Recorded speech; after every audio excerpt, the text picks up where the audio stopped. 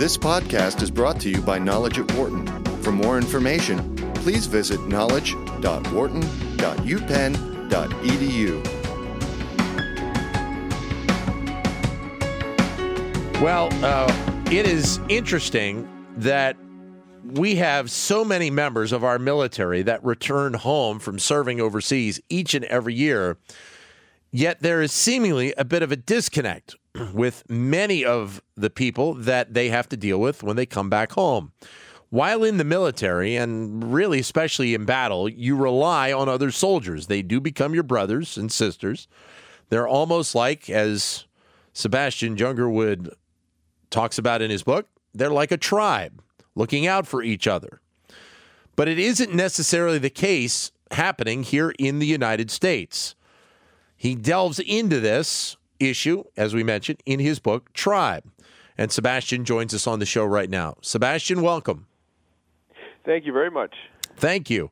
This is an interesting book, and reading it, the backstory is this kind of plays off an article that you wrote for Vanity Fair a year or so ago, correct? Yeah, I started this idea about a year ago in Vanity Fair. I thought that one way of understanding not just America, but modern society in general throughout the world is to look at it through the eyes of people who are coming back to it, who are returning to it, and seeing it with fresh eyes. And, of course, veterans are a great example of that, as are Peace Corps volunteers and some other people. And so the transition from an arguably harder circumstance in war back to the sort of luxury of modern society, the fact that that transition is actually hard rather than easy says a lot about what is missing in modern society. And as you said, it greatly affects veterans who might be struggling with psychological issues. So what are the majority of Americans missing in terms of their understanding of what these people are going through and helping them reacclimate themselves to this society over here? Well, we humans evolved to live in groups of 40 or 50 people in a harsh environment, totally reliant on one another for their safety and for their emotional needs. And obviously, modern society doesn't exist like that anymore, and there's a great loss in that. And you can, if you look at mental health rates, the suicide rate goes up with income. As societies get wealthier, the suicide rate climbs. The rate of depression climbs. All these things climb with income. As societies get wealthier, people live more and more individualistic lives, and that actually leaves them psychologically very vulnerable. So you have veterans who have spent a year plus in a platoon, which is about 40 people, 50 people. It basically reproduces our evolutionary past very closely, living in close proximity, sleeping together, eating together, doing everything together. It doesn't matter if you were in combat or not. Most soldiers are not in combat. Most soldiers actually are not traumatized. But they're living in these incredibly close, cohesive tribal circumstances. It feels very good for very ancient reasons. And then they come back, and suddenly they're alone. And they're actually, in some ways, more vulnerable psychologically than they were on the battlefield. It is interesting that, people will come back, and obviously I think a majority of those people would have family members, but even that isn't that tribe like it is when you're talking about being in a platoon, correct?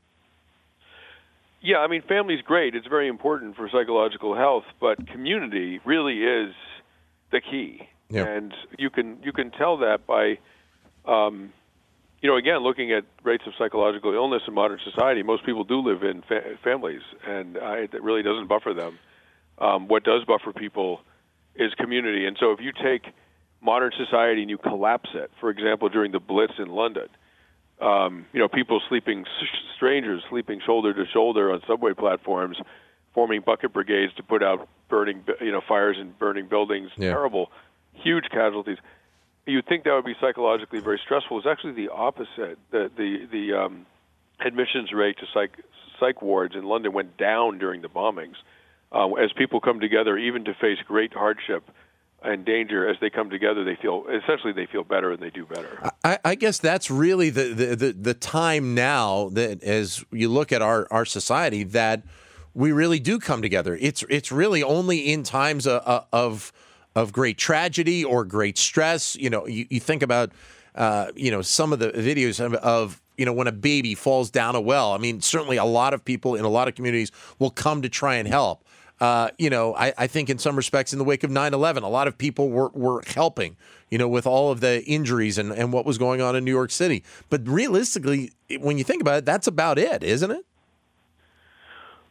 Well, interestingly, in New York, the suicide rate went down. The murder rate went down after 9/11. Psychological illness, some kinds of psychological illness improved across the population. So we're very lucky to live in an affluent society where individuals don't need their community to get by. They're drawing a paycheck. They have a car. They live in a house. They don't need their immediate community, and the immediate community doesn't need them. Until a tornado comes through, until the floodwaters rise, until a plane crashes into a building, we're all leading these sort of separate lives, which gives us enormous autonomy. I mean, it's not that it's not without its benefits, but there's a real psychological price to be paid, and veterans obviously are making this radical transition from a very tightly bonded life to modern life, and it's extremely hard for them. And keep in mind, only 10% of the military has ever experienced combat. Most of the people coming back were not traumatized at all, and yet almost half the military has applied for PTSD disability. So there's something going on that doesn't have to do with trauma that's still deeply affecting these people making the transition. And you talk a little bit in the book about how these men and women coming back after serving for our country, in many respects, are viewed by communities as damaged goods, correct? I actually don't address that in the book. I think there's I'm sorry, I misunderstood your question. Yeah, in some ways there's a kind of I wouldn't say damaged goods, but there's a sort of a bit of a culture of victimhood that I think both sides play into, which I think is actually really damaging to the efforts by veterans to reintegrate into quote normal society. When you're viewed as a special case, when people are sort of tiptoeing around you verbally, when they don't know what to say, like "thank you for your service" or "do I say nothing," or when you're treated with kid gloves, I think it's very hard to reintegrate into society. Then I'll bring up something. We did an interview a couple of weeks ago with PwC, and the person we had on, and this was right around Memorial Day, former military member who runs a program for PwC to help former military members become part of that company and kind of ingrain them in that company. Those types of programs, how much of a benefit are they, or is there an element that's still, not speaking specifically about that one, but that type of a program, how much of a benefit do you see those types of programs being to help this process out, to maybe ease the issues that you're talking about? Well, what I would say is that the things that help veterans, I think in some ways we should eventually stop just talking about veterans. Veterans need exactly the same things that everybody needs. Yeah. And eventually, people need work, and veteran or not, if you don't have a job, your psychological health is really at risk. People need community, veteran or not. If you don't have community, again, you're at risk psychologically. So that when we talk about helping the veterans, the bigger conversation is how do we save ourselves? How do we change society so that it's psychologically healthy for everybody? Veterans really, in some ways, are not a special case. They are, but they're not. They're emblematic of something that we all face. I start my book with Pontiac's rebellion in the 1760s in western Pennsylvania.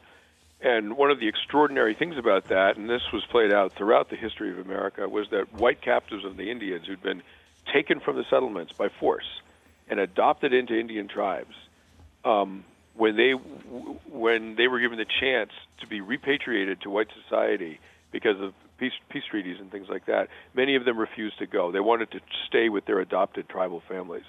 And so I look at that and I basically ask, what is it about civilization that's so unappealing to people, even to people raised in civilization? It's a really interesting question. And it's interesting because seemingly I think we're going to continue to grow even farther apart. Just thinking about how this has kind of developed over the last 30 to 40 years, and seemingly with all the technology we have and the ability to not want to speak with one another or make it easier to speak with one another via text or whatever it is, I think we're actually continuing down this path even more. Yeah, I mean, I don't talk at all about social media in my book. I mean, but I think you're exactly right. The devices that I have a flip phone, by the way, but I walk around looking at people there you on go. their devices, and yeah, I mean, it really it's sort of amazing to me. I mean, and again, I don't talk about this in the book, but just now that we're having a conversation, I can say that in my opinion, the danger of social media is that not that it doesn't provide community. It doesn't provide community, but it gives you the illusion that it does. It's even worse than no internet at all, and in some ways because it seems like you belong to something, but you actually don't, and you are literally interacting with pixels on a screen. I mean, when you really look at it, you're in your parents' basement interacting with pixels. You're not actually having a human exchange, and that I think is very, very tricky for us, just in evolutionary terms. Are there examples out there right now in amongst the United States and around the globe as well of areas where there is the kind of that tribal mentality of community of truly being a part of a greater entity, and maybe beyond just thinking about American Indians here in the United States? Yeah, I mean, Native American culture has been sort of radically damaged by many social ills that came with contact with white society. So but still, on many of the Indian reservations in this country, they have ceremonies for bringing veterans back into the community from the wars overseas, from Iraq and Afghanistan. And those ceremonies they're public. The whole community shows up, and they're extremely therapeutic. I talked to one woman from the Kiowa Nation who deployed to Iraq, and she said her whole community showed up and sort of in full regalia and sort of drummed her out of town and welcomed her home the same way. And she was like, I don't have PTSD. I don't even know what that is. She was basically like she deployed with her whole community, and she was fine. How much though are other countries kind of do they follow that kind of path these days? I mean, I think it's something, as you alluded to, has kind of been almost kind of washed out of society in general. But do other countries still kind of follow that type of path? Well, I mean, modern societies are. I mean, the problem with modern societies is that we don't live in communities. We're affluent enough to not need the community around us in order to survive.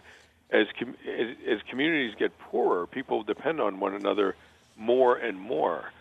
Rampage shootings, you know what those are. They're the scourge of America in the last 10, 15 years.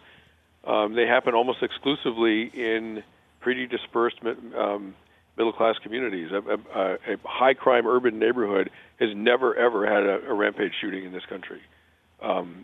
There's something about the alienation of the American suburb which somehow does not restrain psychotic individuals from turning violent. It is interesting, though, going back to a point you made before, that in situations where there has been high stress or some sort of military event, that there is almost an ease to being for military personnel to being in the battle or in that tribe, more so than being back in society. That it almost seems counterintuitive that it would be that way. But I mean, I find it interesting that ends up being the reality for not only a lot of these people, but for a lot of people just in general these days. Yeah, and keep in mind, most soldiers are not in battle. I mean, they're deployed and they're in support units. But regardless, they're in very, very tightly bonded, cohesive situations, living and breathing, eating, sleeping with a group of 30, 40 people. Again, it's exactly our evolutionary past, and it feels good. And then when disaster strikes modern society, 9/11 in New York, the Blitz in London, there was an earthquake in Avezzano, Italy that I researched. And in Avezzano, in the rubble, the survivors basically made no distinction between rich people and poor people. There was briefly, the survivors had a completely cohesive society, and one writer said that the earthquake produced what the law promises but cannot in fact deliver, which is the equality of all men. I think one of the things that feels very good about disaster is that I saw this in New York City. When disaster strikes, everyone needs each other, and we stop making these awful social distinctions between white and black, rich and poor. We are just all one people because we need each other. That's our evolutionary past. And in some ways, disasters striking modern society in a weird way are kind of a relief. What is the hope that in terms of writing this book, and this is being kind of one of several books that you've done, what is the hope?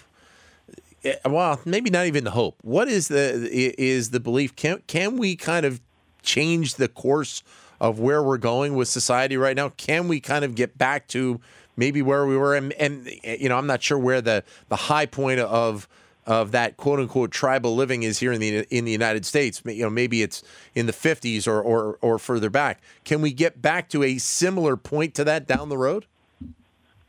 To go back to tribal life in America, you have to go back pre-white, white contact, I think. Right. I mean, the agrarian society that we had in the 1950s, that really is a modern society. There were elements of it, though, and I would say after World War II, World War II saw much higher casualties than the current wars, much more intense combat, and lower rates of psychological trauma. And my guess is that's because people, even then, were coming back to more cohesive neighborhoods. You were more likely to live in the town you were born in amongst your brothers and sisters. You were less likely to be dispersed the way we are today. That dispersal shows an incredible amount of autonomy and independence for individuals, which is great. But again, the downside, you don't have a community, you don't have that tribal connection, and your psychological struggles are going to be that much harder. You've got a line in the book that I wanted to read, which kind of jumped out at me. It's contemporary America is a secular society that obviously can't just borrow from Indian culture to heal its own psychic wounds, but the spirit of community healing and connection that forms the basis of these ceremonies is one that a modern society might draw on.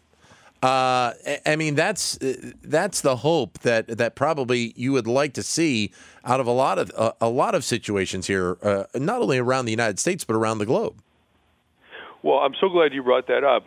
Yeah, the one thing I'm very excited about, if you go to my website, SebastianJunger.com, there's a page on it called Veteran Town Hall. And we did this experiment in Marblehead, Massachusetts last year, and it really worked. I had this idea that you could take this common element of Native American ceremonies for warriors, which is this kind of cathartic retelling of what you did on the battlefield for your people, right? It's a very common component of these ceremonies, a sort of dramatic reenacting, retelling of what you did. And but in the context of modern America, that would happen not in a ceremonial dance ground or something, but in the town hall, the city hall. The center of civic life in this country is the city hall, the town hall. And basically, every Veterans Day, you unlock the town hall, and veterans of any war, of every war, have the opportunity for 10 minutes to stand up to a microphone and simply tell their community that has come into the room to hear them out what it felt like to go to war. And you're going to have people who are very proud of their service. You're going to have people who are in a rage that they had to fight that war. You're going to have people who are crying too hard to talk. You're going to have all of it. But the beauty of that is that it returns the emotional experience of war. It returns it to the entire community. And, of course, it's the whole community that sent these people off to fight in the first place. It's an incredibly therapeutic thing to do. And if you want to do one in your town, it doesn't cost a dime. It's so easy. Just go to my website. There's a page for this that tells you how to do it. And you just basically you get the doors unlocked on Veterans Day, and you get the PA system turned on, and do some social media outreach, and you're good. I was going to say, I would bet it probably is a little bit cathartic for a lot of the people involved. It's enormously cathartic for the veterans, but more than that, in some ways, it brings the community together. It makes the point that whether you're pro-war, anti-war, Democrat, Republican, I don't care, that we're all in this together. Yeah. And when people say, I support the troops, I mean, who knows what that means, right? It means absolutely nothing. But what it could mean is that once a year for a couple of hours you show up and you listen to the stories of the people who have served this nation. And you can do that as an anti-war pacifist, and you can do it as an ardent patriot. It does not matter. This is not a political event. It's a human event. And what we found was that it was enormously made the community in Marblehead very cohesive for a couple of hours. And if we did this all over the country, I think we might regain something that I think many agree has been lost during this campaign season, this idea that we are a nation. I think that's almost coming into question now, and we need to do something. Well, and that does bring it up. I did want to bring it up at some point, is the fact that, you see it on your TV screens every day, is that, what we've got going on now as a country in our political system just continues to show that our focus is not on, a lot of times, on the people. It's on the entity of being president of the United States. And as we've seen, it's more about tear down than it is build up. Yeah, I mean, I make the point in my book that tribal communities, because they depend on each other to survive, they have disagreements, they have disputes, people don't like each other. I mean, it's human society, so it's a mess, of course. But the one thing that they don't do is harbor contempt and derision for the people they depend on, the people inside the wire, as it were. You see that in platoons also. I mean, there's plenty of problems in a platoon, but the one thing the soldiers do not do is mock other soldiers in their unit that they might depend on for their lives. And when politicians do that, when media figures do that, when powerful people are contemptuous and derisive of the president, of the government, of segments of the population, when you're doing that about people that are inside the wire, basically, like, you are really undermining this country. And I say that whether you're a Democrat or Republican, I don't care. There's a code of conduct, and it's being violated, and it's extremely dangerous. Sebastian, it's a really interesting book. Thank you very much for giving us some of your time today. Greatly appreciate it. And the website is SebastianJunger.com. You can find out more. The book is Tribe on Homecoming and Belonging. Thank you very much again for spending part of your day with us. It was my pleasure. Thank you. For more business news and analysis from Knowledge at Wharton, please visit knowledge.wharton.upenn.edu.